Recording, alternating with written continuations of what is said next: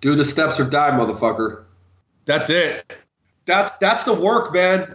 Recovery's not easy. If you think recovery's easy, then somebody's not telling you the truth. It's not easy. But that's where it's at, man. That's where I've learned so much about myself and about how I treat others when I'm not treating myself the way I should and the way I deserve.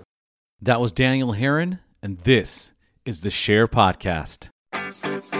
It's time for the SHAIR Recovery Podcast, where we bring you amazing life-changing success stories from addicts and alcoholics all over the world who share their inspiring journey in recovery. And now, here's your host, O. Hey everybody, and welcome to another episode of the SHAIR Podcast. And today we have Daniel Herron joining us on the show, where we discuss addiction to the criminal element, addiction in general, prison life, recovery, and advocacy. It's an all-in-one episode you do not want to miss. And before we dive into Daniel's episode, I'm excited to announce that we have officially launched SHAIRspace, the Empowerment Network. And what SHAIRspace is a personal development, life coaching community where happiness, fulfillment, and purpose equal success. SHAIRspace is a live, in-person, online coaching session every week with me and all the other SHAIRspace members. So each week, what you will get is in-person coaching with me, weekly live online meetings with myself and the other members. And in those meetings, what we will be focusing on is what is holding you back, removing self-doubt, crushing your fears, establishing positive habits, identifying your superpowers, what sets you apart from the rest, and developing a whole new belief system about yourself and the world around you. If you are listening to this right now and you are not happy, fulfilled, or inspired to live in your purpose, then SHAIRspace is the right place for you. At $37 a month, it's the best personal development platform available on the internet. So for more information about SHAIRspace, go to www.theshairpodcast.com, and on the top right corner, click on the SHAIRspace button, or on the right-hand side of the website is a banner that says SHAIRspace. Click on that banner, and it will take you directly to the website. SHAIRspace. It's time to believe in yourself again. And for those of you that are looking for the perfect recovery gift to give to yourself or to a friend in recovery, then go to www.allrecoveryrings.com. At All Recovery Rings, you can have any recovery medallion beautifully transformed into a ring you can wear on your finger. All you need to do is select the medallion of your choice, submit your ring size, and All Recovery Rings will create the perfect ring for you. So go to www.allrecoveryrings.com and order your recovery ring today. And for those of you who love listening to the SHAIR Podcast and want to enhance your recovery, then join us in our SHAIR Facebook private group, the SHAIR Recovery Network. In this free Facebook private group, you will meet thousands of people in recovery that are loving, caring, and being of service. If you're struggling in your recovery or you're struggling in life, then this might be the perfect place for you. The purpose of the SHAIR Recovery Network is to discuss recovery in all of its facets and all of its pathways in a way that is attractive and all-inclusive. So to join us in this Facebook private group, go to Facebook, go to the search bar, type in SHAIR Recovery Network, and our private Facebook group will pop right up. So join us today. And if you haven't done so already, don't forget to leave us a 5-star rating and review on iTunes. It's one of the best ways to show your support for the podcast. Now, a quick message from Transitions Daily, and then on to the show. Would you like to join a free, anonymous online group that offers a daily topic email with popular recovery resources accompanied by a secret Facebook group for discussion? Then go to dailyaaemails.com for more information about Transitions Daily. And don't forget to share dailyaaemails.com with friends, in meetings, and with sponsees in recovery. Hey, Daniel, thanks for joining us. Hey, thanks for having me. I'm excited to have you on the show, buddy. How you feeling? Oh, I feel fantastic, man. Excellent. Feeling great. All right, let's do this. So first of all, folks, today we have Daniel Herron joining us on the SHAIR Podcast. And Daniel reached out to me after listening to my interviews on the Dopey Podcast and Church and Other Drugs interview. He has his own podcast. It's called Released into Captivity, Hope After the Cage. Daniel served 10 years on a 12-year prison term in California for armed robbery and was sober for 9 of those years. except for the 4 joints he smoked because he didn't have a problem with that. Then he was Then he was released in 2010. He was, and he always had resentments for the 12-step fellowship. But after a really bad run that did not quit and led to another prison term, he received the gift of desperation again. So now he goes to meetings, has a sponsor, works the steps. Work the steps or die, motherfucker. Right? Yeah, that's right, man. I remember one of the first meetings I was ever in, and a girl that I actually went to high school with said, "Do the steps or die, motherfucker." and it was a girl. Like, yeah. She's an awesome lady, man. I was like, wow, all right, I better do them steps. And just to correct you, I did not get a second prison term. You didn't? I ended up in handcuffs, but the police let me go. So that's just a little minor correction, yeah. All right, well, when we get into your story, I want you to elaborate on that and what happened. Obviously, you know. Obviously, yeah. All right, so before we dive into your story, though, first tell us, Daniel, what does your normal daily routine look like, including recovery, and what stuff do you got going on right now? So for me, in the morning when I wake up, and I've heard this from a lot of your guests on this program, before my feet hit the ground, I try to start with that attitude of gratitude. I give thanks. I try to think of as many things as I can to be thankful for, but for the grace of God. I thank Him for the grace of God, for having a roof over my head, for not having to take a shit in the morning next to 5 other dudes. Right? To not have to take a shower with 6 other dudes. So there's plenty of things in my life that I have to be thankful for. So that's the first thing I try to do is I try to be thankful. I try to enter into a time of Thanksgiving, and then I normally, for me, I pick up my Bible and I read Proverbs. So I read a Proverbs every day, and I read the Just for Today. And so I do a little quiet time of devotion, and then I go right in. Normally I take a leak after that. So unless I have to pee really bad, I give thanks. I do a little devotion time, and then I try to go right into a time of prayer and meditation where I do some praying, and then I use an app that I have on my phone called Calm. Nice. And I try to do at least 10 minutes every day of just mindfulness. And for somebody like me who though the monkey's off my back, the circus is still in town, right? So, and so that circus can get going pretty quickly, and I try to just, like they say in AA, stay on the beam. And because I do NA, so I'm an NA guy, but AA, NA, CA, whatever keeps me from the DA is okay, right? I couldn't agree more. Right. So that's pretty much my daily routine. And then I've been self-employed since I paroled from prison. So normally, I get up, I take a shower, I get to work.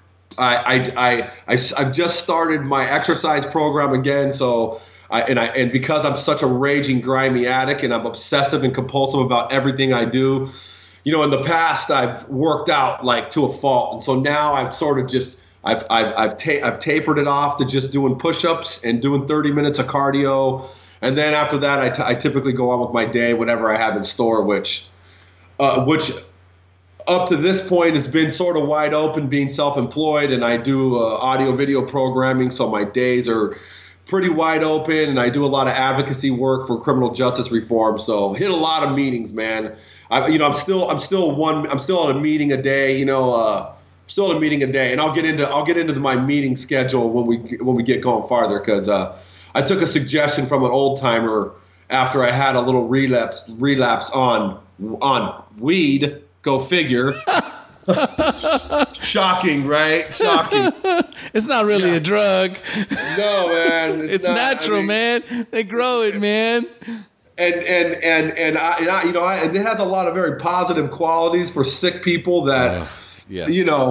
That's one side of it. But for an addict like me, no mood changing, mind altering substances. I mean, I'm still struggling with nicotine, so I don't smoke, I vape, but now I'm an addict. So you can imagine how much vape smoke I blow in a day. It's ridiculous. Yeah. I have watched that transition morph. It's like every addict that used to smoke now vapes. It is unbelievable. It does smell delicious, though. I will tell you that. Oh, the one I have right now is so good. It's like glazed donuts in Miss Samoa. Oh, yeah, it tastes so good. It's ridiculous. Real quick, before we dive any further, though, I'm curious. Self-employed, what does that look like? Oh, it's a pain in the ass sometimes. What is it? So what I do is I program audio video equipment.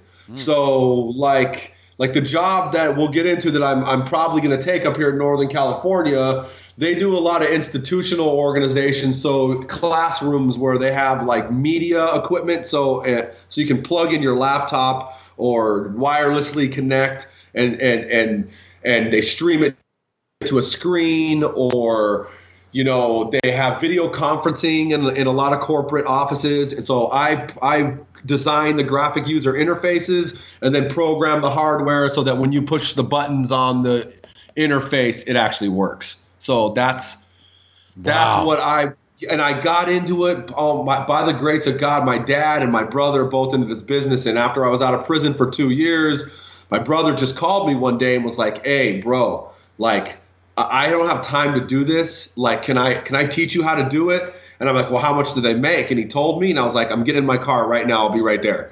Really? Yeah, because 5 years out of prison, I made 119 grand 5 years out of prison. Doing this? Doing this, yeah. Okay, so you and I, we're talking right after this interview. Okay. I'll put you up on game. I'm doing this shit all day long. You know what I mean? HB, baby. Yeah. HB, baby. Hook a brother up. I'm ready to make 100 grand. Oh gosh, yeah, man. Hey, well, just as a caveat, when you're a grimy addict like me, I didn't pay my taxes that year, so I still had to clean that wreckage up. But thank God I live in Costa Rica. Oh gosh. Nod, wink, wink. I work abroad. Right, yeah, right. Oh man. Shit. Okay, we'll talk about that later. All right, so we've already discussed what your normal daily routine looks like. I normally ask what your morning, your daily maintenance for maintaining your spiritual condition, but we've already dived into that. You've got a very strong morning practice, and I can't encourage the people that are listening more than to pay attention to that, because I don't care what I do, right? I get up every morning an hour before I need to, and it's dealer's choice. I'm either journaling, or I'm praying and meditating, or I'm doing a combination of both, or I'm reading a book that I need to catch up with. Something in the morning, making my list of things that, like my high priority items that I need to accomplish. The important thing is that I take some quiet time for me, and it has to be early in the morning. The latest it can be is 5 o'clock in the morning, because 6 o'clock just seems to be shit just starts to happen. Shit just starts moving around. People start talking, stuff outside starts bustling, and it makes it more difficult for me to connect. So what I get for that 1 hour in the morning, for some people that's a lot. You could just start with 15 minutes. You could just start with a half an hour. But I did that, and it wasn't enough. I did it too, and it wasn't enough for me either. You find that once you start doing it, you're like, oh my God, 15 minutes. Yeah, what the fuck? And then you get up and you start actually, like, 15 minutes, I'm barely just getting the momentum going, right? Like I'm moving to my chair, getting my water ready, programming my timer for the 20-minute slot, maybe picking my morning meditation, the guided meditation. I use Insight Timer, you use Calm. So that does take a little bit of time to get into that zone, but that's also part of the ritual, right? And totally. I don't know about you, but I've been doing it now for, close to a year now. And now I've gotten to the point where if I don't do it, I significantly feel it. And I am compelled to like, oof. And that happened to me today. It actually happened to me today where I gave myself a today where I was going to sleep in because I have a really busy end of the week out here. And so, and my friends' kids, they like to come in and wake me up, which I don't have kids, so I don't mind. It's kind of refreshing. But I had to go run an errand, and on my way back, I was listening to like a devotional, and all I could hear was, no matter what, when you get back, you've got to go into that room and you've got to get down on your knees and you've got to do your meditation and your prayer, or things can go bad fast. You know? Yes.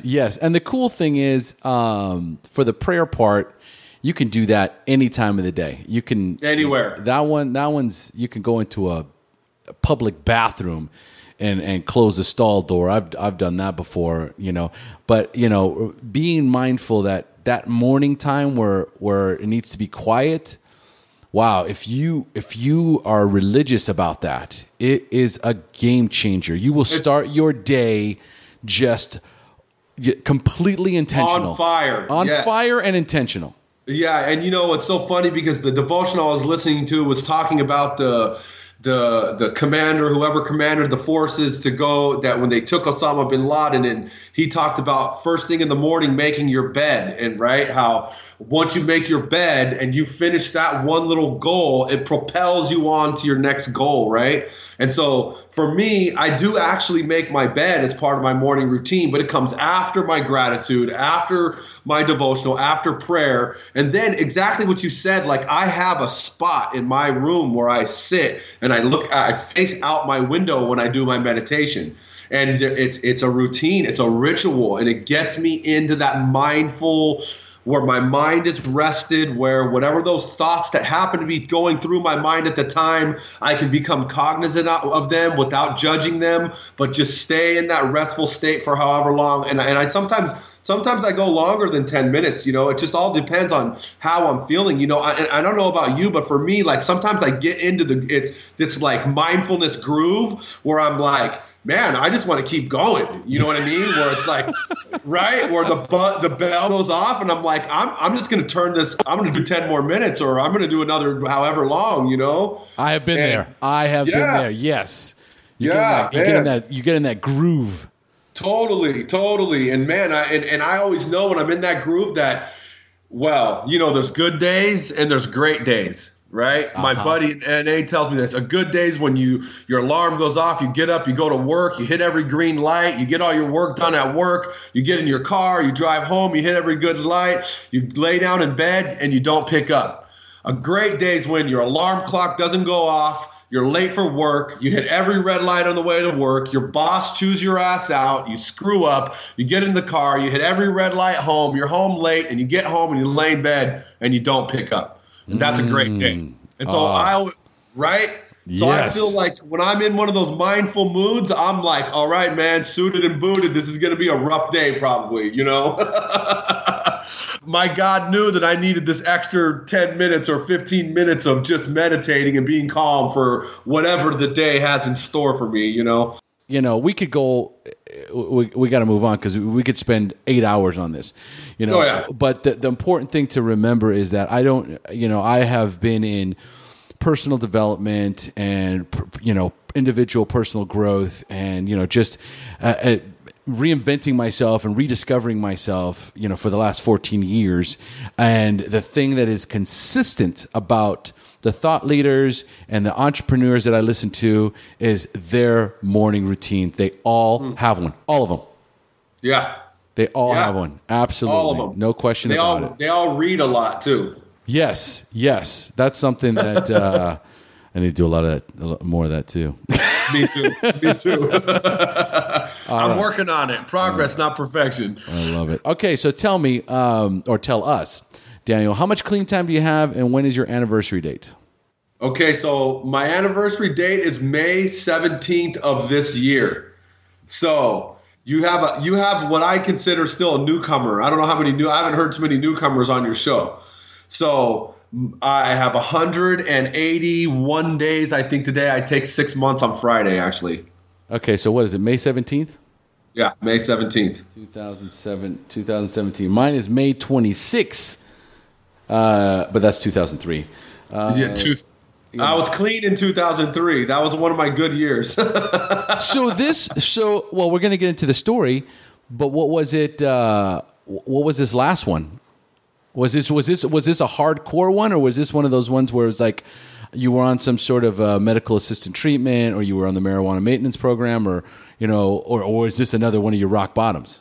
Oh, no. This one, the crazy part about this is this one was maybe the shortest relapse on record, right? Like I don't even know if if relapse is the right word. It was like, but the truth is it's a really important part of my story too, because people, places, and things, right? Right. Like I was in the parking lot of a meeting because I was doing 3 meetings a day at the time, right? Mm-hmm. And I was in the parking lot of this meeting, and for some reason, my phone went off.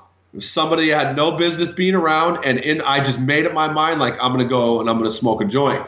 And that's what I did. And there's a process to that too. Just like there's a process for my morning routine. I had to drive. I had to pick this person up. She gave me some weed. I dropped her off. I went and I got papers. I rolled a joint. And I started smoking this joint. And I got halfway done. I thought, I'm going to save this for later. And then as I'm driving back to my house, this is the thought that came into my head. Okay, now what am I going to say to everybody in the rooms now? Like, how am I going to lie to everybody about what just happened? And that thought scared the shit out of me, right? Yes. Because when I lie, I get high, right? So I started to panic. I was probably a little paranoid from the weed too, admittedly, So, but thankfully I picked up my phone, right? And I called my sponsor, and he didn't fucking answer. Thankfully, I have hundreds of numbers in my phone, so I made the next call. And the next guy that answered, he's actually my sponsor now because I switched sponsors. And he picked up the phone, and I was like, what am I going to do? There's alcohol at my house because I live with people. I'm like, there's alcohol at my house. What am I going to do? He's like, just calm down, just relax. You're going to be okay. So, I mean, this lasted maybe, the truth is it started who knows when. I had a reservation is what it is. Correct. So it started well before I've even been able to put my finger on yet. But the process of it started when my phone went off in the parking lot of that meeting, and really that's when the relapse happened. Man. And so then that was it, and since then, like it says in the basic text, that relapse for me provided the charge for the demolition process. It was what I needed to push me on to a more vigorous, effort in the program. And I'm grateful for it, and I didn't lose everything that I had up to that point. But I started my clock over in the spirit of honesty, because for this addict, I have to be brutally honest with the people in my fellowship, or else it's all bad. Amen, brother. Amen. I love it. I love the rigorous honesty. Love it. I have to have it, it's an absolute prerequisite for my recovery. All right. Excellent. Well, let's dive right in, buddy, because you are ready to go. So all right. Time for you to share your story, the battle against drugs and alcohol, the wreckage it caused in your life when you hit rock bottom, and then finally your journey into recovery up until today. So, Daniel, take it away. All right. So I was born in 1977, and I strongly believe that the day that my mother gave birth to me was the beginning of a long life of struggles, because she said that I came out screaming at the top of my lungs. And I was like, all right. I think we all do. Maybe, but she said I didn't stop for the first year of my life. So okay. I was a colic baby, and I screamed for the first year of my life, apparently. So, I have amazing parents. They're Christians. They raised me in the church, and which I have resentments towards, and I'm working through those. And so I grew up in a great family with parents that provided for me, but I've always was really strong-willed. I was always didn't like it when I didn't get my way. I didn't like to lose. And so my mom actually went back to work after I was in the second grade. I went to public school. She went back to work. So my sister and I, because I have 2 siblings, my sister's 2 years behind me. My brother's 6. So at the time, he was just a baby. My parents wanted us to go to private school. So they put us in private school where I went from 3rd grade to 8th grade. And when I was in 8th grade, and so this is a really small school where we had really good teachers, and I got a really good education, and I always excelled at academics. I'm one of those kids that I was one of those kids that a lot of people hate because they would work their ass off, to get B's, and I didn't do shit and I got A's. Like, I would do my math homework in class before it was due and get an A. I call it spidey senses. Like, you put a test in front of me and I can just get all the answers right, So, and that's a really important part of my story because I was blessed with this really amazing memory, which my little brother also has it. And so I always was just able to, lean on that memory that I was blessed with. That it was a gift from my higher power, I believe. And so my addiction, I probably drank, and I know you usually ask this, for the first time I was in the 8th grade with one of my buddies, and we went up to a timeshare that he had in Lake Isabella, and somehow we had alcohol. So I must have been, I'd smoked a cigarette or two before that, but I got drunk for the first time, which is hilarious because I don't have a problem with alcohol.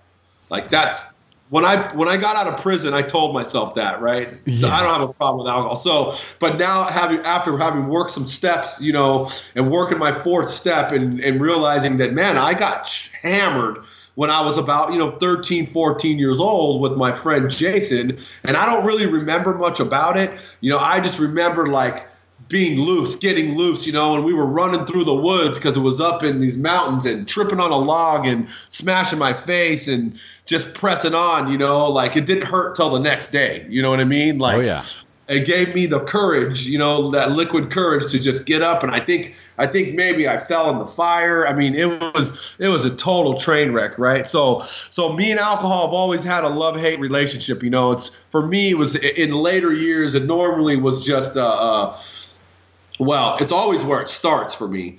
But once I start getting really loaded, it's just a supplement. It's just to level me out, right? So I was in 8th grade, and I got drunk for the first time, and my next door neighbors were growing weed in their closet because, I'm a Southern Cali guy, right? So I one of the kids at private school, wanted some weed, so I sold him some weed, right? So I sell him this weed, and somehow word got out, and someone ended up telling on me. So I got snitched out. This is the first time I'd get snitched out over, and it would happen several times in my life, but this was the first one.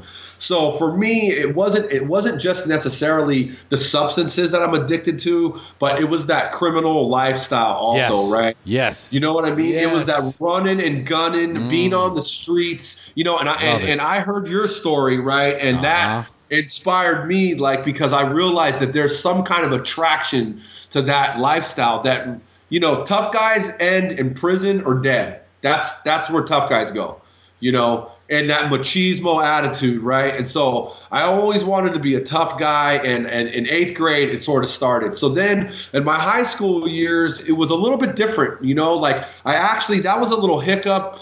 They actually had some police officer come and give me the 3rd degree, and I didn't tell them anything, and it was whatever, So then I went on to public high school, where I was actually a good kid. I got back into the church, and I played football, and I wrestled, and I loved that. But even in that, there was addiction. I would ditch school. My sophomore year in high school, I would ditch school to go to the weight room and work out, right? So in retrospect, that obsessive compulsive behavior has been there for probably all of my life, Absolutely. So I would ditch school, and I would go work out in the weight room, right? So my grades started to falter when I was in high school because I was spending all my time working out and not going to class, and depending on that memory that I had, right? So my sophomore year, I also enrolled in what's called PALS, Peer Assisted Leadership, right? So it was a peer leader training class. So I've always had this heart to help other people, and even to this day, service is like a really big deal to me, and we'll get into that. But so I'm in this PALS class, and I'm struggling in school, and my teacher, Mrs. Clazy, she approached me, and she said, Daniel, they have this test in California. It's called the California High School Proficiency Examination, or CHESP, and you can take this test as a sophomore and test out of high school and go right into junior college. And so I was like, That's it. That's exactly what I'm going to do. Fuck high school, you know. I'm going to college, you know, because I had aspirations to go into either law or medicine. And so I did. So I took this test. And I had started hanging out with older people at my church, you know, a little bit older than I was, had already graduated from high school. So I was 16. And, you know, I had friends that had graduated the year before. So they were 18, 19 years old, right? So that encouraged me to take this step. My parents supported me. So I tested out of high school. And at 16, I started junior college, you know, and I was taking a full load at Riverside Community College in Riverside, California. Yeah, I was taking 20 units. Jesus. And I was getting A's in all my classes except one. And the only reason I wasn't getting an A is because the teacher didn't hand out A's. So I was getting a B. There's that little competitiveness that I have there. Totally. So I was getting a B in that class, and I was 2 months in. I was about a month and a half. It was the second month in. It was September 14th, and I to this day have a hard time remembering it. September 14th, and another important aspect of this is I really believed, like I was, as a young person, I thought I spent time in prayer. I thought I knew what my God's will for me was. I believed it was to test out of school, and I still believe it was to this day. And so I did, and I'm in college, and one day on September 14th, I think I dropped my sister off at high school, and I left. And for a long time, all I could remember was waking up in the hospital. And over time, scattered memories came back, but I ended up getting T-boned by a guy that I went to high school with on a residential street. Ooh. And I suffered severe head trauma. So I woke up in a hospital bed, and that memory that I had ever since I was a kid was gone. So, which memory? And exactly, right? So that great memory that I had, and you know, you mean I had your superpowers? I couldn't remember. My superpower was gone. Oh, exactly. Shit. So I woke up and I was in the hospital for about 5 days, and the doctor told me that it would probably take me a year to 18 months for my brain to recover. Now, mind you, this is like 1994. So the scientific information that we have today on severe head trauma is vastly more than we had in 1994, right? Like, so there are detrimental things happen to us in our brains when you suffer severe head trauma that we didn't even know back then that we know now. Thank you, NFL, right? Yeah. So I wake up in a hospital bed, you know, and I can't finish my classes, you know, so I'm basically at home in bed for a month after this accident. My memory slowly comes back. I mean, right after the first probably 10 days, you know, I wasn't like in too big of a fog, but I was in a fog for a month. Had to drop out of all my classes. You know, I had to go and work for my political science teacher just to get a C in the class. I had to grade papers for her and do stuff. So I became resentful towards God. Yeah. And that's really that was the crossroad in my life as a young 16-year-old in college, you know, and not having the tools or not using the tools maybe that my parents had taught me. And one day waking up and saying, you know what, God, fuck you. Mm-hmm. You know, like things weren't supposed to work out this way, right? Like I'm supposed to be 20 years old in medical school. I'm not supposed to be struggling in my math class to remember, or struggling in history just to remember what the teacher just said. And so, you know what, man, I'm going to go the other way. And that's exactly what I did. And so right somewhere around my 17th birthday, that happened in September. My birthday's in December. Yes, anybody that does math, I'll be 40 in a couple weeks. According to my sister, the end of Daniel's youth, which I don't agree. I'm still a young 40. Thank you, California Department of Corrections. But and Arrested Development, right? So, oh, yeah, for sure. For sure. So my body may be 40, but I'm still got the mind of a young man, you know? So I started going the other way. Oh, and it started with, it started with drinking and marijuana. That's how it started for me. You know, so I started smoking pot with another good friend of mine who she's been clean for going on 20 years now. and her and her husband are clean. And I smoked a joint with her, and I had smoked a couple joints before that, but it never really led to anything else. It was like I got paranoid and I didn't want to do it anymore.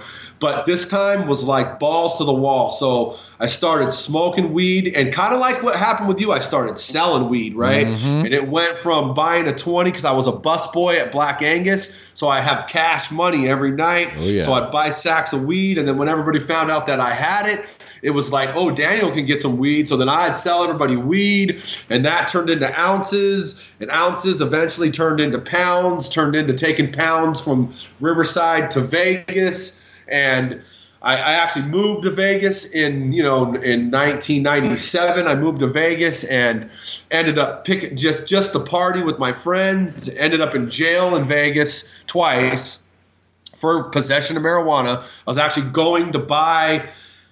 This is kind of a funny story. I go move with my 3 friends, one of them in a wheelchair. That if he wasn't in a wheelchair, I would have went to prison way before 2000. I mean, he not only got us out of a lot of trouble, but he also would have probably got us into a lot more trouble if he could walk. Okay, I got you. Right? Yep. Kind of like there's a Ice Cube has a song called Ghetto Vet. Everybody want to put their dope on me because I don't get searched by the LAPD. So, I mean, that's real shit, man. We would always put our dope on him, and he never got searched. So, I mean, I got pulled over with a gun with him. We got pulled over with pounds of weed and didn't even get searched, and just crazy stuff with him, right? So that's basically what happened after that accident. Was I shook my fist at God. I was mad at him, and I was like, I know this is not how you want me to live, but I'm going to live this way anyways. And so eventually, what's kind of ironic about my story is about a year later, I ended up getting $1,000 from this car accident. Some insurance company paid me $1,000. They said it was my fault, but for some reason they wanted to give me money. And I was smoking weed and drinking, and my buddy, I didn't have a car. My buddy drove me to, it was like Newport Beach, to pick up this check, and we got this check, and I said, I want to smoke some dope. Ooh. Right? Like, for some reason I had a thing about snorting. Like, I don't want to put anything in my nose. Let's go get a glass pipe and smoke some speed, right? I don't know if that was just from being in Riverside where, we all got our thing, man. We all got our thing, man. So I was like, all right. Like, and one of the things I would never do was use a needle, right? I would never do that, right? Like, not me. I don't do needles, and I didn't want to snort anything. So we took that $1,000 and we went and bought some speed from my neighbor that I grew up with, and I started smoking speed. And I went on a run for probably 2 years after that till I was about 19, and then I transitioned. And then I was like, man, life got totally out of control. I lost my job. I lost a couple jobs. Then it was just supplementing my income, selling dope and whatever I could, And so then, I moved to Vegas. So, and about 6 months before the Vegas move, I had transitioned from smoking the speed to now I was hanging out with a different crowd, and now we started doing a lot of blow, right? Because I love blow. I mean, who doesn't? Who doesn't? You know what I mean? Right? I'm sorry. It's true. I mean, it's true. For a minute.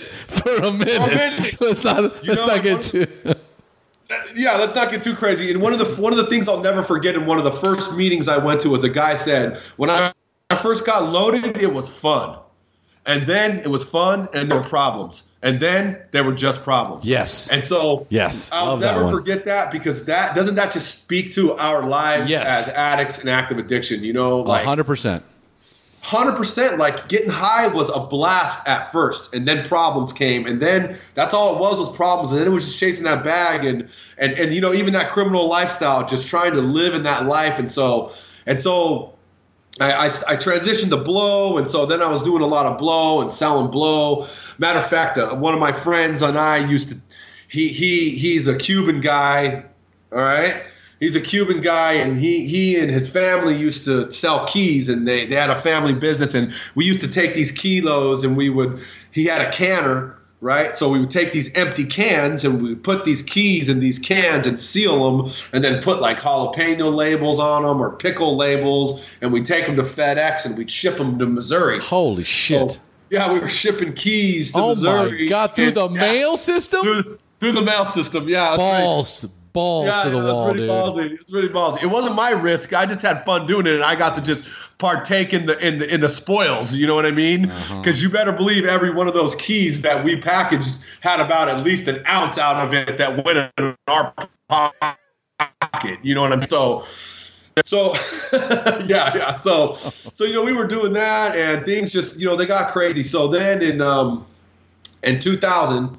So 2000 is another life-changing time for me. In 99, 2000, around then, there were times when things got so unmanageable that I wanted to quit, where I was just at the end of my rope, where I don't want to say that I necessarily at those times had the gift of desperation. Maybe they were, maybe they weren't, but I really wanted to quit, and I tried, but I couldn't stay away from my friends, man.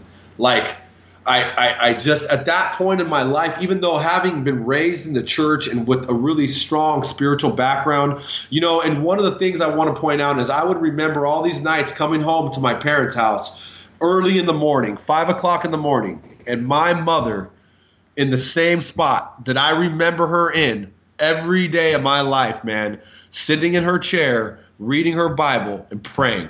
And I always so I had a really amazing example of someone that was a prayer warrior, that was disciplined to wake up and have that morning time. So, this isn't something I just picked up on my own or that I just picked up from recovery.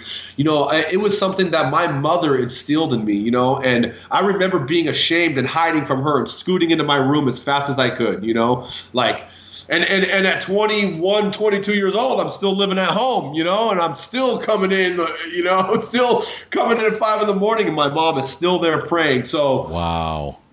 There was a time I really wanted to stop, man, when it was like I just couldn't stop. I just couldn't stay away from my friends. And I'd stay away for a few days, and then I'd go back. And I remember one time staying away for probably 10 days in 2000, when things were about to get really, really bad for me.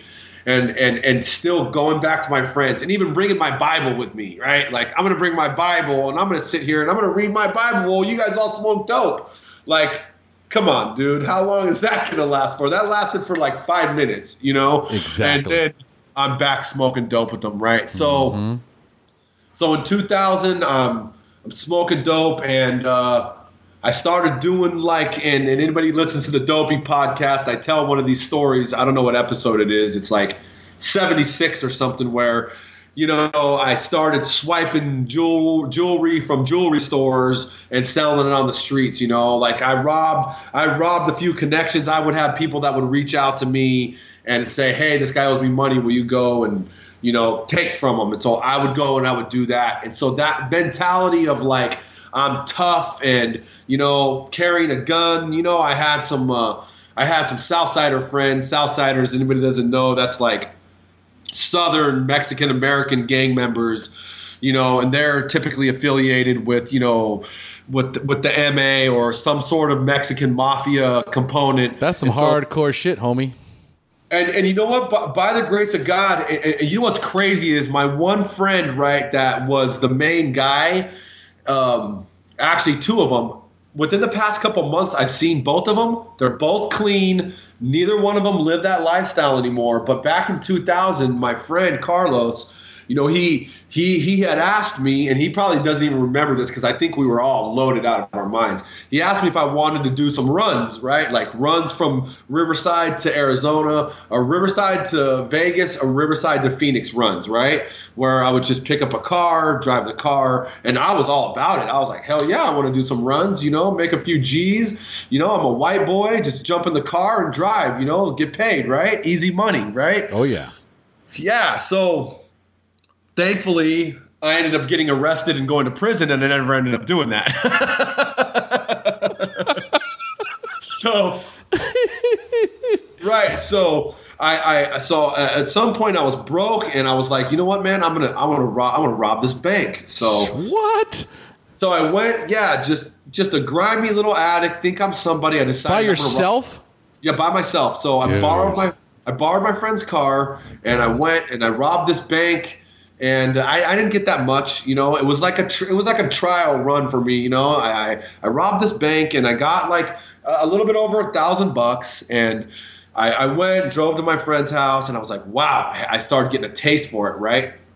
So I was like, okay. So I started making all these plans about how I'm going to rob this jewelry store. I'm going to start robbing these banks and doing all these things. And thank God I never got to that, because this girl that I used to get loaded with, that was my crime. And she had got arrested and had got a program and took off from this program, right? So she went AWOL from this rehab. So she calls me and says, come pick me up. So I had already spent all the money from the bank. That was like probably 5 days before this, right? I mean, $1,000 doesn't go far, you know? So I actually, after I had robbed that bank, went to the one and only rehab that I've ever been to. I was there for like 3 days tops, and I was like, man, I don't know what the hell I'm doing here. I'm getting out of here. And I remember these guys praying over me at this camp, you know, and saying, hey, bro, you know, like, God bless you, best of luck to you. And I still had probably $500 in my pocket, brand new clothes from, you know, the little bank that I did. That, thank God that they didn't catch me for that one, but it's such peanuts, babe. It's such peanuts, you know. It's like, how much am I willing to give up for how little, you know? Like, I reflected recently on this and on my life, and how much I was willing to give up for how little, you know, and give up my relationships with my family, give up relationships with my community, give up relationships with the law. Like, if you're in good standing with the law or you're not, you know, and you're a lawbreaker or you're not. And unfortunately for me, over the course of my life, it turns out that I was willing to give up 10 years of my life for $350. Oh, wow. Yeah. So man. I ended up robbing this place in Tustin, California with this girl, and I went into this place, and I had it planned out, and I didn't end up getting the money I went there to get. I only got the money from the register, and her and I driving away, nobody chasing us. She was driving. We crashed into a car. And this is another turning point in my life where we crash into this car. A neighbor ends up calling the police, and it's a long story. And do you want me to get into that story? It's pretty long. I don't know how much time we have here. Well, we're 46 minutes in. Try and paraphrase, but this sounds interesting. So I robbed this restaurant. I'm in, I'm out. I walked into this neighborhood where I had the girl park the car. She's driving. She crashes. It turns out, I didn't know this, that she's freaking blind as a bat. She's like, her vision's like 240 over 320 or something like outrageous. Like, I didn't know this at the time. And she's your wheelman? Nighttime, and she crashed.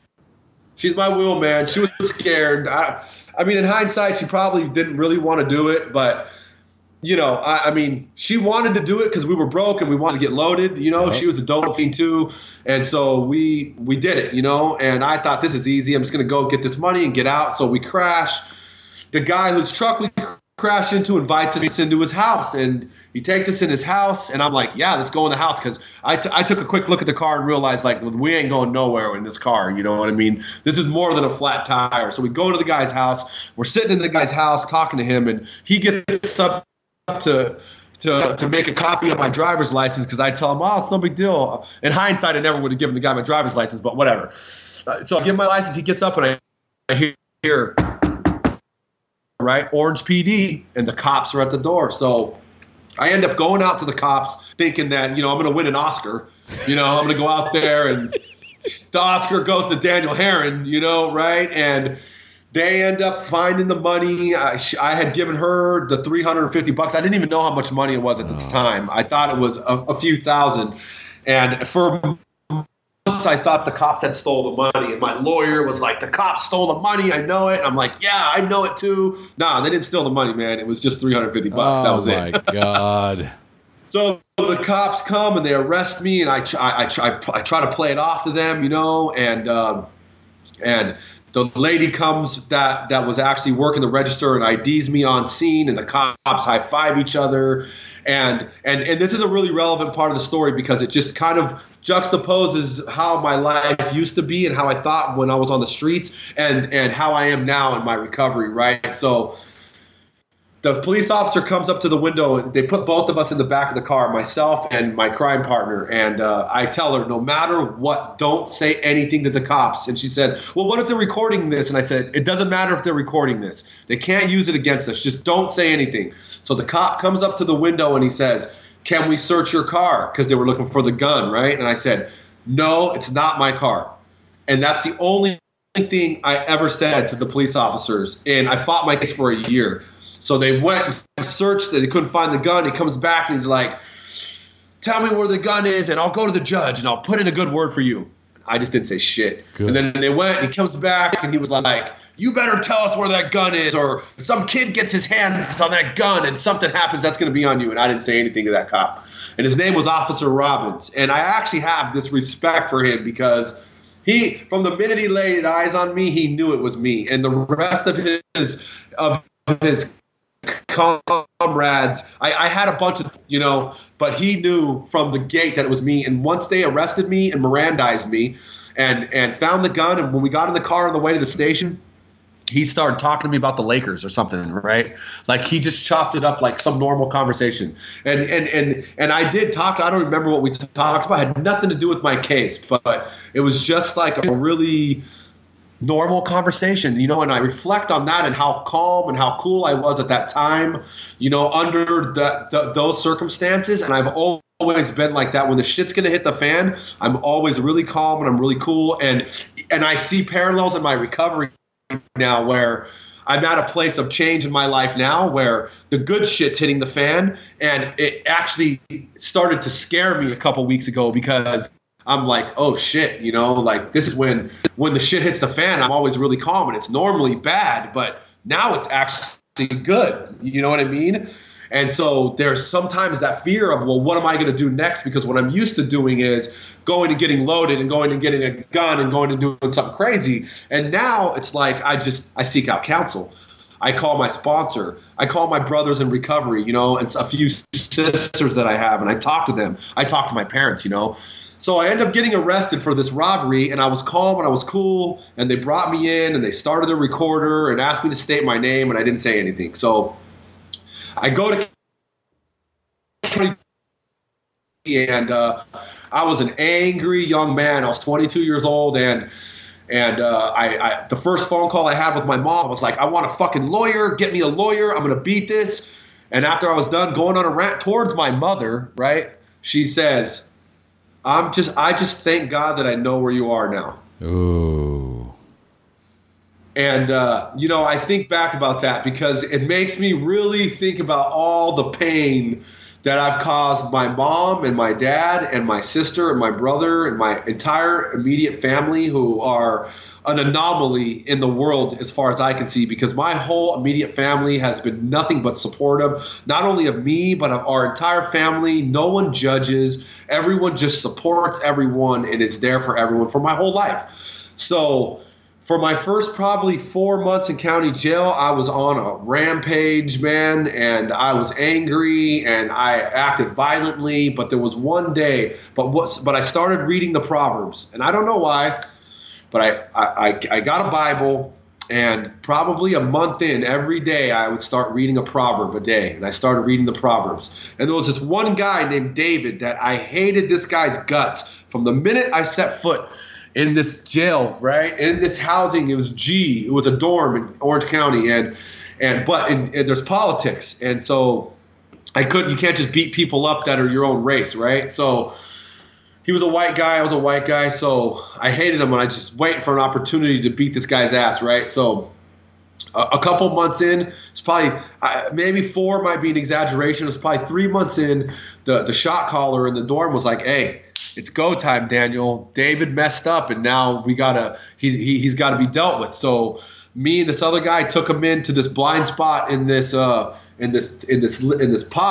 and we beat the shit out of this dude, bad. I remember beating him bad. I remember smashing his head on this concrete wall, and but something happened, and I went up to the shower to shower. And so now I'm there naked showering, just me. And there was this ex-Southsider named Luke, whose name used to be Trigger, and they called him the Preacher Man. And he used to do a prayer every night in this dorm before we went to sleep. And I remember being up there showering with them, and I just started to cry, and he just looked. I go, I don't know what's going on, man. Like, I don't know what's happening. I don't understand why I feel this way. And the reality was that was really the first time that I had a gift of desperation and a spiritual awakening simultaneously, right? And he looked over at me and said, "You're going to be all right, man. You're going to be all right." Wow. And he had been to a similar place, right? And so from that point on, I didn't use from the day I got arrested. I didn't use. And I ended up becoming the preacher man in that dorm. So my faith was invigorated from that point on. And there was still a lot of progress that had happened. My anger problems I still had to deal with. But from that day until a year later, so I ended up catching 12 years. I got 12 years for armed robbery. I got 2 years for a robbery and 10 years for using a firearm in the commission of a felony. And I smoked a joint. When I got to prison in Reception Center in Wasco State Prison, I smoked a joint. And it's relevant because I had forgot about that joint that I had smoked. And my experience from this last time in May when I smoked it was very similar, right? Where this really healthy fear. I had this healthy fear where I smoked this joint after a year clean. And I looked out my window in my cell, and I saw all these guys all these faces out of these cell windows. And I thought to myself, or maybe it was the voice of God, I don't know what it was, but this is what your life will be if you keep getting high, right?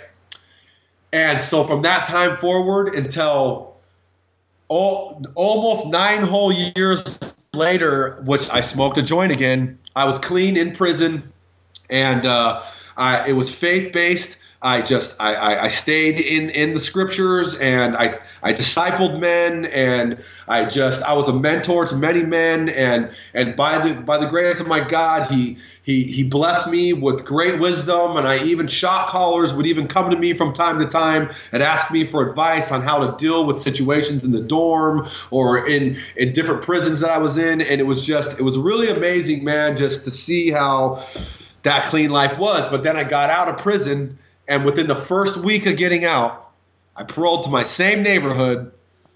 I started drinking. And at the bottom of some bottle is a sack. I don't know what it is. Yes. For some people, it's the first one. For me, I was able to manage that drinking for 6 months after getting out. I was smoking weed again. And the weed for me usually ends with a mountain of weed or a grow of weed. It doesn't normally end in me smoking dope or snorting dope or shooting dope, which I had never done up to this point. It normally, for me, my marijuana use after my parole turned into me doing a grow before it was legal, right? So, I'll never forget the first day I stepped foot in a marijuana clinic. It was like I stepped foot in heaven. I was like, oh, this is what heaven looks like a candy store for potheads. It was fantastic, And so, but one time drinking too much with the fellas was turned into, hey, man, like, who can get some blow? Let's do some blow, right? Let's keep this party going, So that's exactly what happened to me. I managed my drinking, and I was a weekend warrior from about, 2010 when I got out till 2015. And in 2015, I ended a really long relationship with a woman that's a really fantastic woman. And I wasn't right. I was sneaking out on the weekends and doing blow with my buddies. And you know how that goes, right, O? Oh, yeah. Too good. Too well. Right, so hiding it from her, and the double life, and so eventually,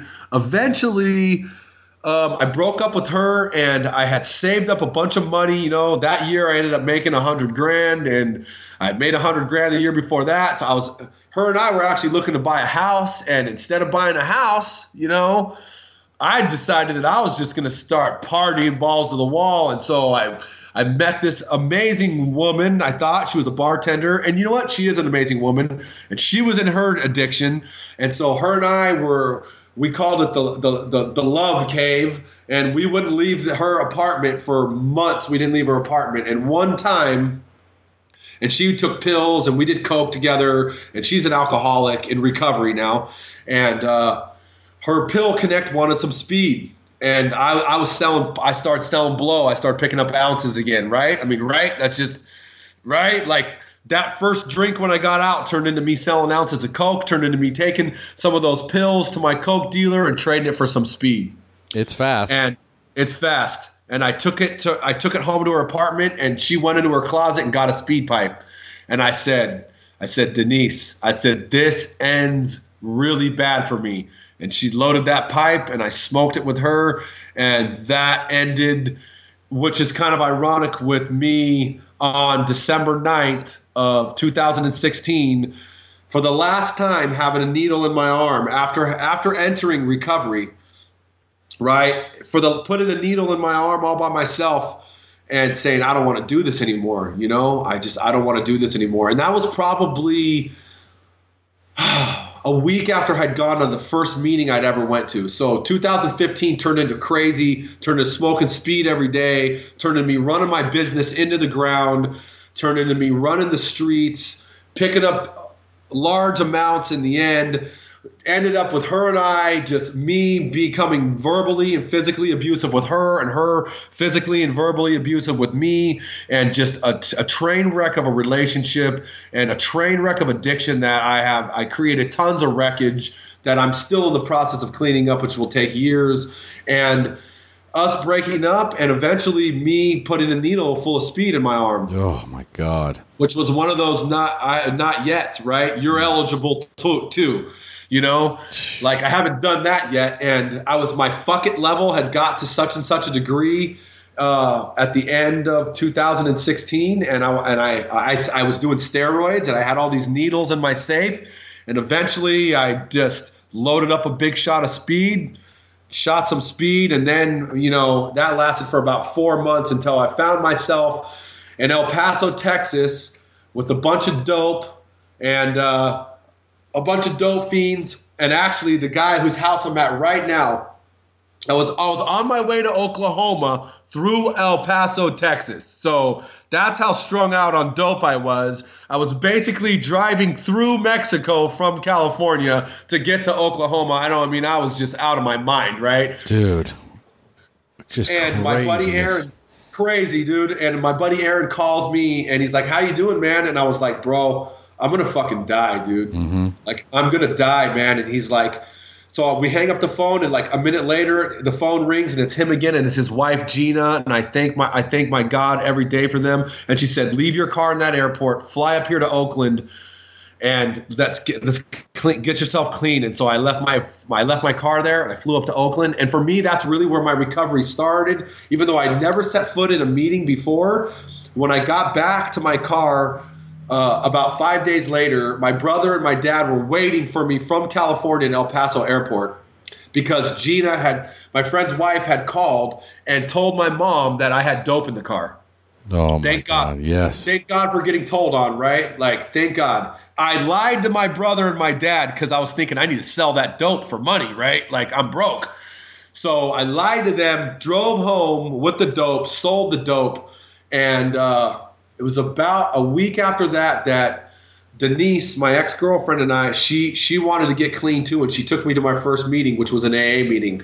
And I'll never forget sitting in that meeting. And this is like the second gift of desperation for me in that little run, and probably who knows how many over the course of my life, you know, because now I'm about to turn 39 years old last year, and I'm desperate, and I want to stop, you know, and I even told her, like, I'm quitting everything, I'm quitting smoking, no coffee, no anything, right? And like 3 days of that, and she was like, please get a cigarette, drink some fucking coffee, I beg you, do something, right?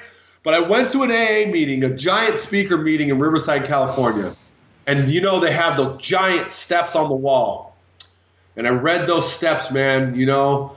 my life has become, I'm powerless over my addiction, and my life has become unmanageable. And I remember the hammer of God just smashing my soul and my will and just humbling me to a point where I just was sitting in this meeting crying. And I don't remember much about what that speaker said that day, but I remember the next Thursday I went back to another speaker meeting.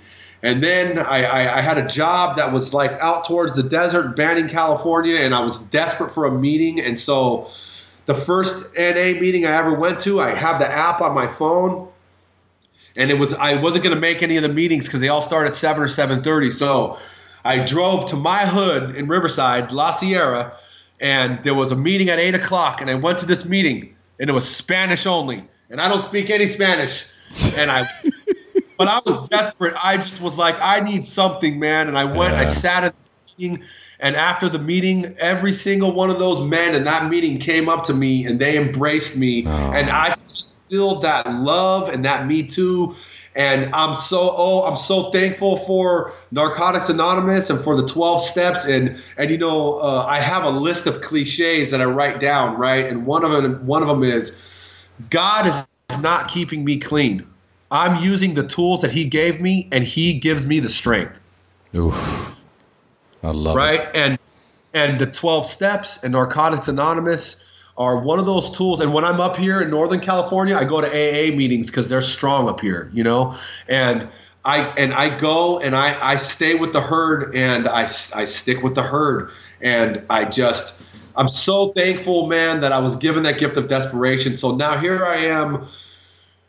I had that little hiccup, which was definitely the charge for the demolition that I needed. And now I just stayed dived into my recovery. My buddy that I'm up here with, in July, he had a relapse, and he called me, and I flew up here. And I said, look, bro, I talked to my sponsor, and I said, I will fly up there on 2 conditions. Number 1, you go to a meeting every day, and number 2, you get a sponsor. And he said, agreed. And I flew up here July 17th, and that was my first experience in Northern California. And my brother, he got a sponsor, and he and I went to at least one meeting every day. And I just try to do the suggestions that the people in the program give me, and I have spiritual advisors inside the program and outside the program. So that's part. So the only other little component of my story was in January of this year. Because in December I got clean, and December last year I got clean, and I went to my first meeting, and I started going to meetings. And then I would finances and romances, right? I would get in a fight with my girl, and I would go get loaded, And then I would get 20 days, 24 days, and we'd get in an argument, and I'd go get loaded, And so finally I was like, I'm getting out of here. Like, I got to get out of here. So I flew to Oklahoma. I flew to Owasso, Oklahoma, where I got a home group in Owasso, and I got my first sponsor named Dana. I actually ended up having 2 sponsors at one time.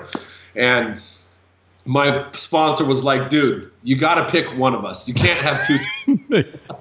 I'm glad. Right? I'm glad that came out at some point. Yeah, it came out right away. And I'm like, and the thing is, for all you newcomers and anybody that's out there still getting loaded, keep coming back, man. Like, I know you're sitting in this room and you're hearing these readings and you don't understand. Like, that was me. Like, I didn't understand. I was in Oklahoma taking Xanax and eating marijuana edibles for 2 weeks, going to a meeting every single day, going, yeah, I'm in recovery. I'm clean, right? And it took me time hearing the readings and being around everybody to understand this program, man, to understand what recovery is and to understand what being clean meant. Like, I thought it was okay. I thought as long as I wasn't smoking speed or shooting speed that I was clean, right? Like, I don't have a problem with marijuana. I don't have a problem with alcohol. I don't have a problem with Xanax. Like, my problem's speed. That's what takes me to prison, right? Wrong. Like, that's a lie. Like, that's just the disease lying to us, right? And the disease it's cunning, baffling, and powerful, and it will lie to us. And what I've seen in this short period of time, which is coming up on a year that I've been in actually recovery, because I had resentments towards it because of my faith, which I was wrong. But now it's a program in Narcotics Anonymous, at least it's abstinence from all mood changing, mind altering substances, and I know that there's debate over a doctor's care, and I'm all for a doctor's care, and I'm all for mental health issues, and anything your doctor says, just be prayerful and go to your sponsor and take things to your sponsor and to your fellowship before you make any decisions. We don't have to act compulsively and impulsively anymore. We get to take time and take these things to our fellowship and to our support group, right? So keep coming back, because eventually you'll hear something that will set in, that light bulb will come on. And that's what happened with me.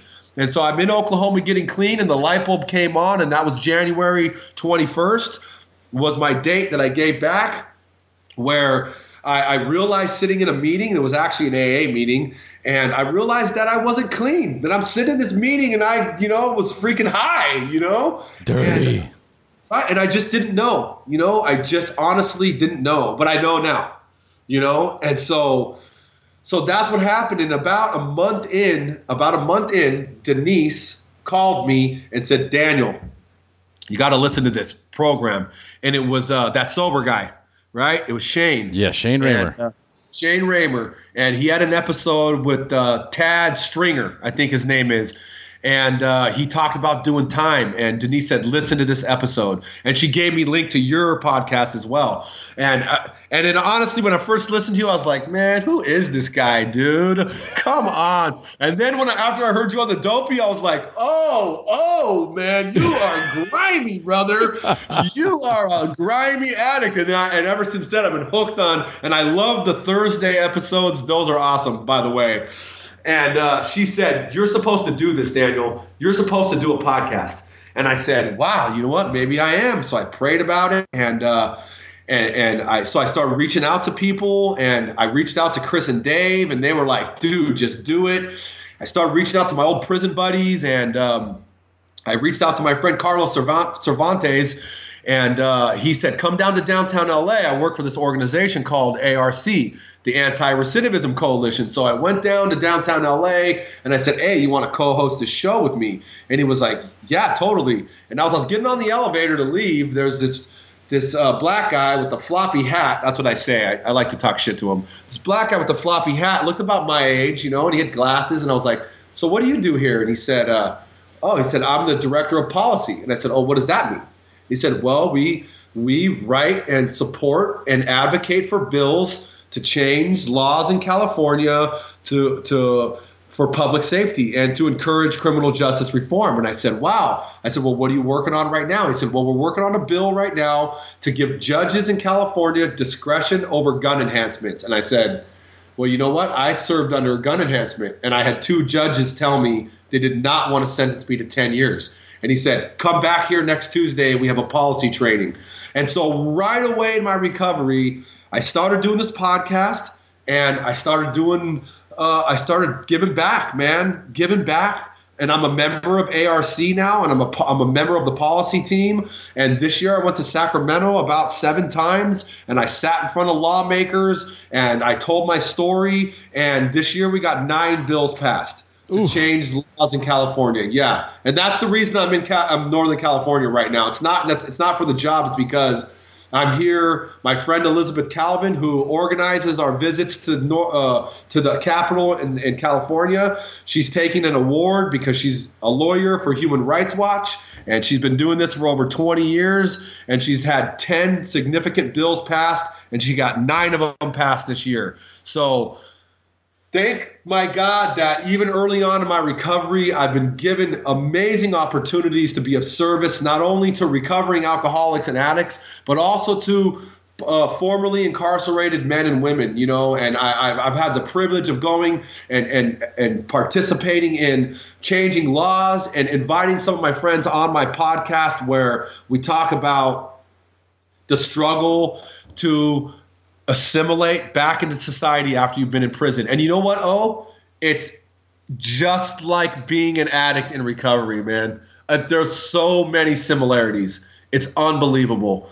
You feel like you don't belong. You feel like you can't do it. You feel like you don't know any other way to live. All you know how to do is wake up for chow in the morning and do what you're supposed to do and follow those rules in prison. And you think everybody's looking at you. And the similarities are just, they're unbelievable. And man, what a privilege it is, right? I mean, I know you say it over and over. What a privilege it is to be able to do what we do and be able to just take a message of hope and take a message of recovery and you can, and you're good enough, and you're never alone, and me too, right?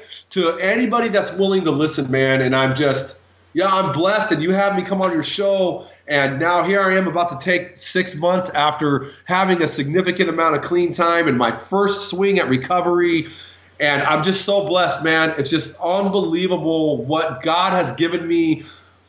And he's used Narcotics Anonymous in my life, and it's just so powerful, man. And I just wake up and I'm looking out this window at this beautiful landscape with mountains, and there's a vineyard I'm looking down at, and there's beautiful blue sky and clouds in the air. And when we were out there getting loaded, man, we hated those morning birds. Oh, man. Like, shut up, right? And now it's like I try to make a daily practice out of stopping and smelling the roses, man. Like, that's real shit, too. Like, if I'm too busy to stop and smell some flowers that I'm walking by, then I'm too busy to enjoy this life that God has blessed me with. HP, baby. HP, baby. Oh, I love it. There it is, bro. There it is, man. Well, you know what? And I hope that the listeners are just taking away so much of the intensity, because you are an addict. You are an addict through and through. In that I can relate to that, right? Because I am an addict, right? And I can relate to the intensity, and I can relate to the passion, and I can also relate to I'm either all in or I'm all out.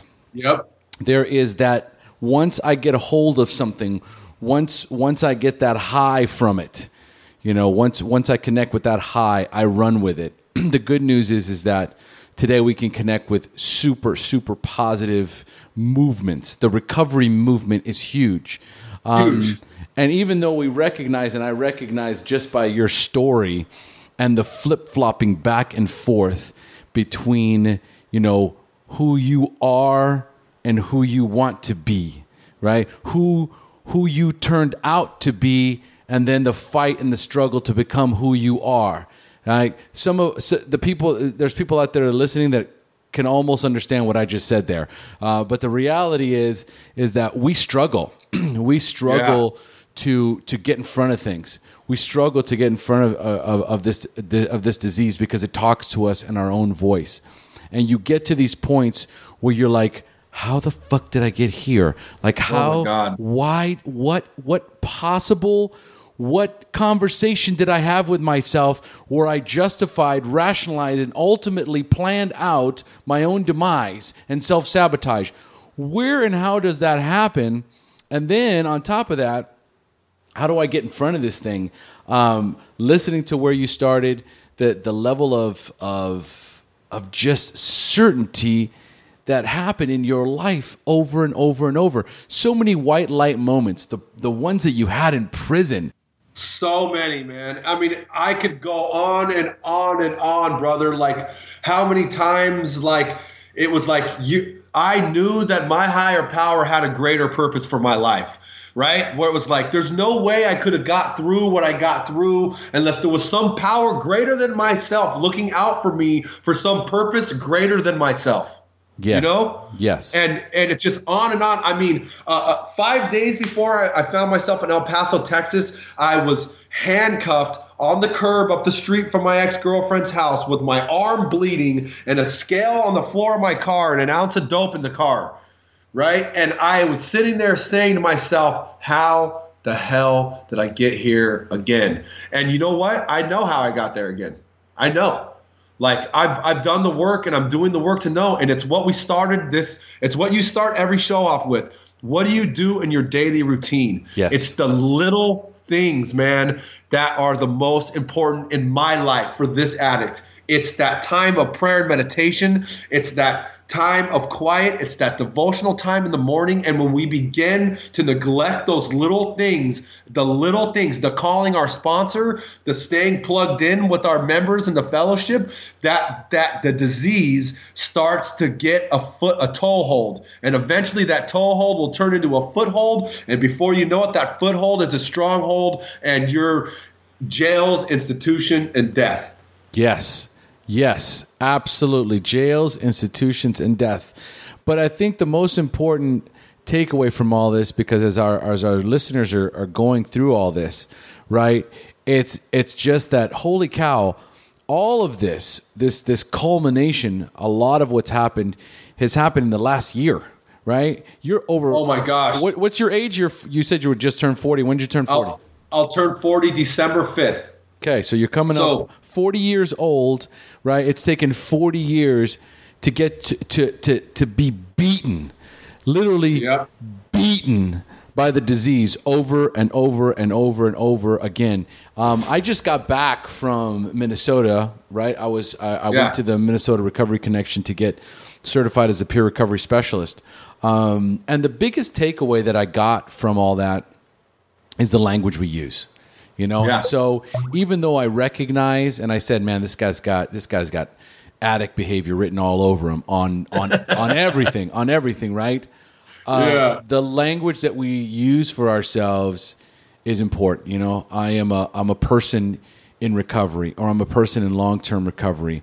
You know, I'm an advocate for recovery. You know, being a part of the ARC, right? And there's so many movements in the United States that when I was there last week, I was like, I should be here, right? Like, I should be, you know, in this movement on the front lines. But you know, something I also realized too is how God works in our lives is through this podcast. Like, I don't think I would have ever even known about this, because I'm, you know, being in Costa Rica, there is no RCOs, there is no MRC, there is no ARC, right? There isn't there, you know, and if I see those acronyms, I'm not going to take the time to read what they are, right? I grew up in the 12-step fellowship like yourself, Narcotics Anonymous, and that was it. I finished the 12 steps in the 12-step working guide, in the Narcotics Anonymous Step Working Guide. I finished that. It took me 4 years to finish, and I swore to myself, you know, if for no other reason, I will never relapse again, because I'm never working this book for the rest of my life. Oh my God, it's so hard, right? Oh, it's a beast. But the reality is, I got to a point where it's like, is this all there is? Is this all there is? And the truth of it is, it's no. This is not all there is, right? There is so much more. And when you get behind the so much more, then it gets super exciting, because you stop, you know, the meetings are great on the ground level, but when you take it to the next level, and you are now, instead of being an addict in recovery, you are now an advocate for recovery. Just that dialogue alone changes everything. You know, getting out of prison, being in prison, being classified, like you're saying, the stigma behind being someone who was incarcerated, someone with a criminal background, right? This is the kind of shit that haunts you.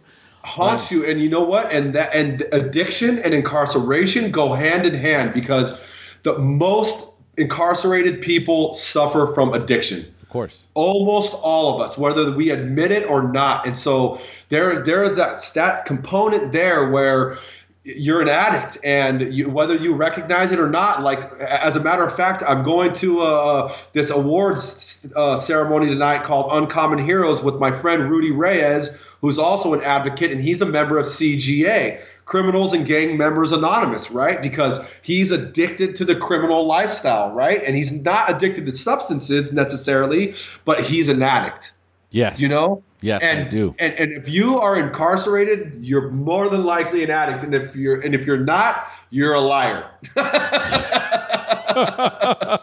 Right? I'm just saying, you know. So there's a huge component, and to be able and for me to be able to go and do advocacy work like, oh, what I'm doing this week up here in Northern California is for a guy that's going to take 6 months on Friday, it's ridiculous. Like, I'm going with a lady that was on my team. I was on her team last time I was in Sacramento. Like, this lady is a giant in criminal justice reform, right? And I'm invited to go and see her take an award, and she worked for Human Rights Watch. That's an international organization. I'm going to Stanford Law on Thursday. Tomorrow I'm going to Stanford Law, and there's going to be a panel there, and I'm going to be there as a part of this I don't even know what they call it. It's like a little convention on criminal justice reform. And I'm going to Sacramento on Saturday with a buddy of mine to go advocate for some creating a space in every community college in California for formerly incarcerated people. And on Friday, I'm going to the prison law office, which is a group of lawyers that advocate for prisoner rights. It's like all of this, like if I wasn't clean, like if it wasn't for Narcotics Anonymous or for recovery, because it's not just Narcotics Anonymous, it's recovery, and it's my higher power. If it wasn't for that, if I was loaded, I wouldn't be doing any of this. If I was loaded, I wouldn't be doing anything good. I would be giving nothing positive to anyone in my life or anyone in society. But because I am, like, HP, baby, you know, look at all these amazing things. And like you said, I'm just scratching the surface of what my God has in store for me, you know? And so what I would also say too is that based on this, what you're talking about, and here in Costa Rica, it's not the same, right? But since you're in the States, you know, what would you tell, you know, what kind of recommendations or advice would you give to someone that's new in recovery, much like yourself, who's got less than a year now? You're about to collect 6 months, but now you're about to go on a panel discussion. You know, you're lobbying to pass laws. You were part. You're part of this coalition, right? What can you tell people early in recovery that want to get involved? How soon can they get involved? Where can they go, right? Where can they find advocacy networks in their area? So this is my first sponsor taught me two things. Easy does it. Yes. And no matter what, don't pick up unless it's the phone to call me. Yeah. Right? Yeah. And so for me, you know, and my opinion is that each of us, you know, we get opportunities at a different rate of time, and it's not the same for everyone. So for me, I try to consult with my sponsor before I make any big move, you know. And so for him, he's like, if you can be of service, be of service. But at the same time, like, I have to have balance in my life. And so I've had to actually cut some things out, because I'm still new in recovery, you know, and I don't want to become overwhelmed and find myself backed into a corner that I can't get out of without getting loaded, you know. And so thankfully, I've learned to pick up that phone. And when I'm in one of those spots, you know, I pick up my phone. And for me right now, by the grace of God, like I don't want to get loaded. I don't want to drink. I don't want to get high. Like, that obsession was taken away from me probably 3 months after my little relapse, right? Like 3 months after that joint, I didn't even think about getting high anymore. And when the shit hits the fan for me now I got other issues, right? Like now I still get angry, you know, and I want to act out with my tongue or, right? Like towards people, like those behaviors start to come out, you know? And that's not living clean. That's not living a life of recovery. That's not taking the principles of the steps and applying them to every area of our life, right? And so for me, that's what it is. And so that's why the morning time is so important for me. And anytime I need to step away and take a deep breath. So that's what I would say. The most important things is easy does it. Don't pick up. But for me, when early on in recovery, stay with the herd. Like people, places, and things. Like, look, man, if you think you can go hang out with your boys and not get loaded, you're fucking crazy. Okay? Like, that's insane, dude. Like, I can't do it. It was insane for me to think that I could go hang out with my boys and not get high on something. Well, and you did mention that early on in the episode, right? So let's touch a little bit more on that, because there is that large influence that comes from, and also like the CGA, right? Yeah. Which is all part of being connected to that criminal element, being connected to that shadiness, right? That underworld sort of bravado that comes along with being a gangster. You know, everybody wants to be a gangster, that kind of a thing. And so there is so much bravado, and there's also so much protection just in and of it, even just in claiming to be a part of or knowing, you know, name dropping and all, you know, and the talk, right? So when you're in a group of people, right, you're not sitting around talking about spiritual principles and values, you know, and that you're part of this advocacy program, you know, because you're still needing that persona, that mask of a badass, right, to protect you. To protect you from what? That is, you know, of your own choosing or your own manifestations.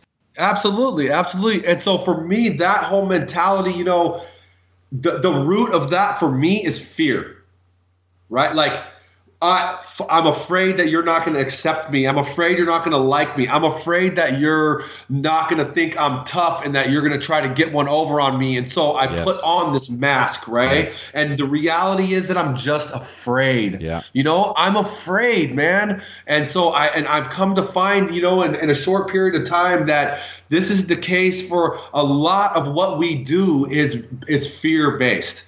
When we act out, when we get loaded, when we involve ourselves in that criminal thinking, a lot of it has to do with fear. A lot of young men and women get involved with gangs initially because they're afraid, right? For a lot of the same reasons. So they involve themselves in gangs and in criminal activity to be a part of, right? And now they're a part of. And now and the reality is it's a lie, right? It's a lie because jails, institutions, and death, man. Same thing, man. Criminals and gang members, jails, institutions, and death. That's where you end up, man. That's where you end up. And so working the steps, you know, digging deep and being willing, you know, being honest with yourself. Because if I'm not honest with myself, then I'm lying to everybody else too, right? Yes, absolutely. And man, when on the fourth step, looking at my feelings, oh my gosh, that was so hard. I thought I was a sensitive guy, you know. I thought I was in touch with my feelings, and it's like, you know, what feelings do you recognize that, you know? I don't even remember the question. I remember thinking, I don't even know. Like, I don't have a clue. Right? It's true. It's so true. I don't even know what you're asking me right now. Yes. You know, and so it takes an effort, you know. It takes being with the herd, and having a sponsor is part of being with the herd, you know. And you're vulnerable when you're outside the herd, like you said. If you're hanging out with people and you're talking that machismo talk and talking about slinging dope, and you're not talking about spiritual principles, and I'm fine with telling war stories. I have no problem with that, as long as we bring it back to where do we go from here, you know? Yes, which is exactly what we're doing now, right? We're reeling it in, and we're dissecting it, because you know, you have to dissect the mind of an addict. You know, I understand, you know, that whole idea you mentioned before about that risk taking, giving up so much for so little.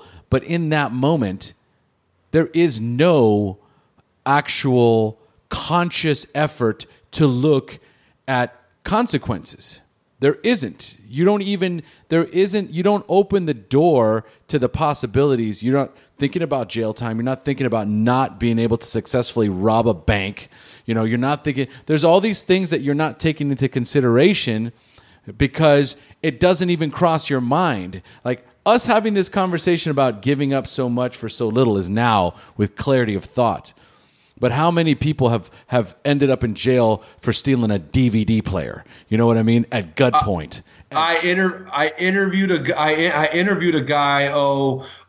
Episode You're Going Home. It's called You're Going Home. He did 20 years for a gram of speed. There you go. He was a 3-striker. They struck him out for a gram of speed, and he served 20 years in prison. There you go. He wasn't thinking about 20 years in prison. He was thinking about getting high. Correct. So you have to, you know, in the simplest way of bringing that point home or bringing that point across is that there is no rational thinking when the obsession of the mind kicks in. You know, the phenomenon of craving takes over. Then any risk, any risk is worth the reward. Any risk is worth it. You're absolutely right. You're absolutely right. And that's why and for me, in my recovery, why it was so important for me to stay with the herd, right? Because then I'm going to meetings. I mean, I was in a position where I could go to tons of meetings, but I stayed in the meetings. I dove into the literature, and like I said, in the beginning, I was still getting high and I didn't even get it. I was reading my basic text every night, and the big book. And I didn't realize I'm getting stoned every morning when I wake up and eat this brownie, right? But it's progress, not perfection. And I kept coming back, and as cliche as that is, it's one of the most profound sayings in recovery. Keep coming back. Keep coming back, man. And we'll love you until you can love yourself. And I have found that so true. And the honesty that you find in recovery is, in my opinion, unparalleled from anywhere I've ever been, including in the church. So keep coming back. Stay with the herd. Now, normally I say, hey, let's start wrapping it up, and start answering the questions for the newcomers. So, right. I've already asked you 2 questions. But one of the reasons why, because I hadn't actually jumped into the closing questions yet, because the one I asked you was a little bit different. It wasn't so much as far as suggestions as what you would give to a newcomer, but it was more of if they want to get, and I understand the whole idea of easy does it. That makes sense, totally. Right. You got to make sure, but here's the thing. What I've learned too is if somebody is new and they get themselves to an RCO office, right? Uh-huh. And for those of you, RCO means Recovery Community Organization, right? And they can plug them in and connect them with one of the peer counselors, right? Or one of the, not counselors, one of the peer specialists or one of the recovery coaches, right? They will introduce them to the different pathways to recovery, give them an option, but also give them a snapshot of what it would look like to be an advocate. Because you don't have to have a degree. You don't have to go. You don't have to have a counseling degree or a therapeutic degree or any kind of extensive schooling to be an advocate and to get involved. And I think for some of us, the sooner we can get involved with positive advocacy work towards recovery, the more profound our experience would be. What do you think? Are you following that?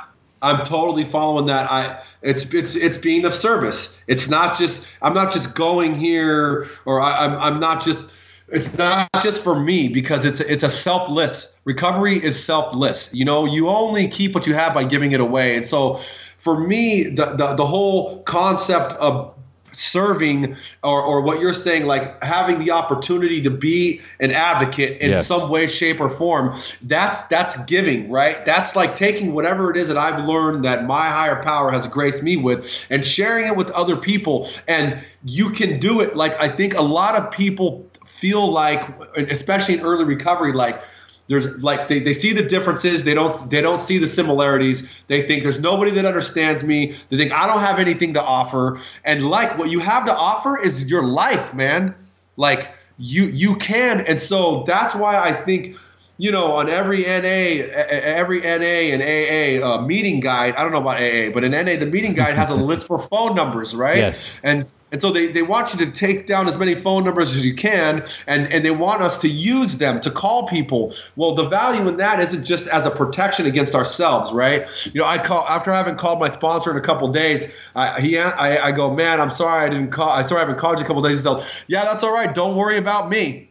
Because I'm so selfish, so self-centered. It's always about me, right? And just fuck the next man. You know what I mean? And that's not it. And so you can be an advocate. And so getting those numbers and getting in the practice of calling and reaching out to people in the fellowship, not only is it going to be a protection for you, but it's going to open the door. It's a network. It's a network of people. And you're going to have opportunities through building those relationships with people in whichever path of recovery you decide to go down. And trust me, and I'm sure O will back me up, that your higher power is going to open the door of opportunity for you to be an advocate in some way, shape, or form. I mean, whether it's being a greeter, which I'm a greeter at my home group. It's one of the most important jobs at any meeting, being a greeter, right? Or going and advocating for whatever it is that you do, criminal justice reform, I do that too. Or having the opportunity to start a podcast, or going and helping homeless people. Your network is going to provide you with opportunities to do that. Beautiful, beautiful. I love it. All right, buddy. So we've been on this call for a while, so we got to wind it down. We totally do, yeah. All right. So we've already answered the suggestions, but tell us what was keeping you initially from getting clean or staying clean when you first got introduced to recovery? Man, people, places, and things. Not being willing to make those clean breaks. In a nutshell. Yeah, no, it's 100% true. 100% true. And tell us about that white light moment. When did you have? Because I remember you had a few, right? I did. You definitely had a few in there. But at what point did you have that spiritual awakening, that aha moment in recovery, when you accepted that you were powerless over drugs and alcohol, but for the first time had developed the hope that you could recover? You know, for me, the first time was that very first meeting that I was sitting in. I had been given the gift of desperation. Yeah. That's the only reason I would even consider setting foot in any anonymous meeting, right? But when I sat in that chair, and I had read the steps before I went to prison. When I was in county jail, I had read the steps. I had a life recovery Bible that has the steps built into it, But when I was sitting in that meeting, in that AA meeting, and I read that big ass thing of steps on the wall, like I had an aha moment. There's no question about it. Where I read those steps, and a power greater than myself can restore me to sanity. And step 2, like I can be restored to sanity even though I feel crazy right now. Like there's a room full of people that seem pretty sane right now. And if what they're saying is true, then they're grimy addicts just like me, And so there must be hope for me, And of course for me, I have been clean before. So, but it was that moment for me, man, that very first meeting and reading those steps on that wall where I was like, oh, but for the grace of God, And I mean, I've had tons of them since then. Beautiful, beautiful. I love it. So do you have any books? I think you and I are kind of similar, but I do have some books that I recommend. Do you have some books that you would recommend to our listeners that you read in early recovery or that you're currently reading right now? I mean, the basic text. That's always solid. The basic text is my go-to. I do use the Just for Today. And for me, I'm a Bible guy, So every morning I read my Bible. And, I'm reading Drop the Rock. That's a really good book. That's a great book. Yes. Right. So that's another one that I would recommend. I mean, a lot of the books that I'm reading are more Christian-based books, but the basic text, man, and it works why. And the big book, man, the big book is awesome. I just feel like in early recovery, like keep it simple, stick to the basics, man. That's me. I love it. I love it. You know what? There is another book. There is one, actually. It's called, especially if your drug of choice is meth, it's called, gosh, I can't think of it right now. It's by Joseph Sharp, and I think it's called Quitting Crystal Meth, actually. And it's really, really good because it talks about not only the psychological aspect of it and the mental things you're going to go through, but he talks about the biological change that happens as well and how patient you need to be because your body will undergo changes and it will take time. Absolutely. Absolutely. I love it. All right. So I know you've given me the suggestions, but let's give our listeners a final parting piece of advice. If you could give our newcomers only one suggestion, what would it be? Do the steps or die, motherfucker. Yes. That's an absolutely phenomenal way to close. Do the steps or die, motherfucker. I mean, that's the work, man. Recovery's not easy. If you think recovery's easy, then somebody's not telling you the truth. It's not easy, but that's where it's at, man. That's where I've learned so much about myself and about how I treat others when I'm not treating myself the way I should and the way I deserve. Absolutely. Wow. Whew. Daniel, man, brother, thank you so much for joining us. Man, my pleasure. Oh, it's been a blast. Absolutely, man. It has been. What a story. Woo! Damn. From the ashes. Don't forget to check out my podcast, too, Released into Captivity. Oh, thank goodness you brought that up. All right. So please, Daniel, tell our listeners if they want to reach out to you, what's the best way for them to find you and your resources? ReleasedIntoCaptivity.com. You can go to shoot me a line, and you can shoot me a line there, or my email address is on the website. You can get a hold of me that way. We're on iTunes. We're everywhere. As a matter of fact, we're going to be on Spotify in the next couple weeks too. So, all right, folks, we have now reached the end of our show. Thanks for joining us, and as we say here in Costa Rica, pura vida. Pura vida.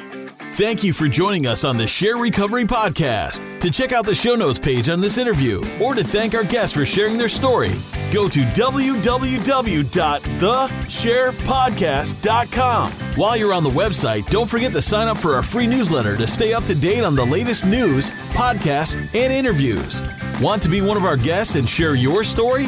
Then go to our website and click on the Share Your Story button. We share our inspiring recovery stories every Tuesday, so subscribe to our show on iTunes or Stitcher Radio to get your free weekly download. We'll see you then. The opinions shared on this show reflect those of the individual speaker and not of any 12-Step Fellowship as a whole. And though we discuss 12-Step recovery and the impact it had in our lives, we do not promote or endorse any 12-Step Anonymous program.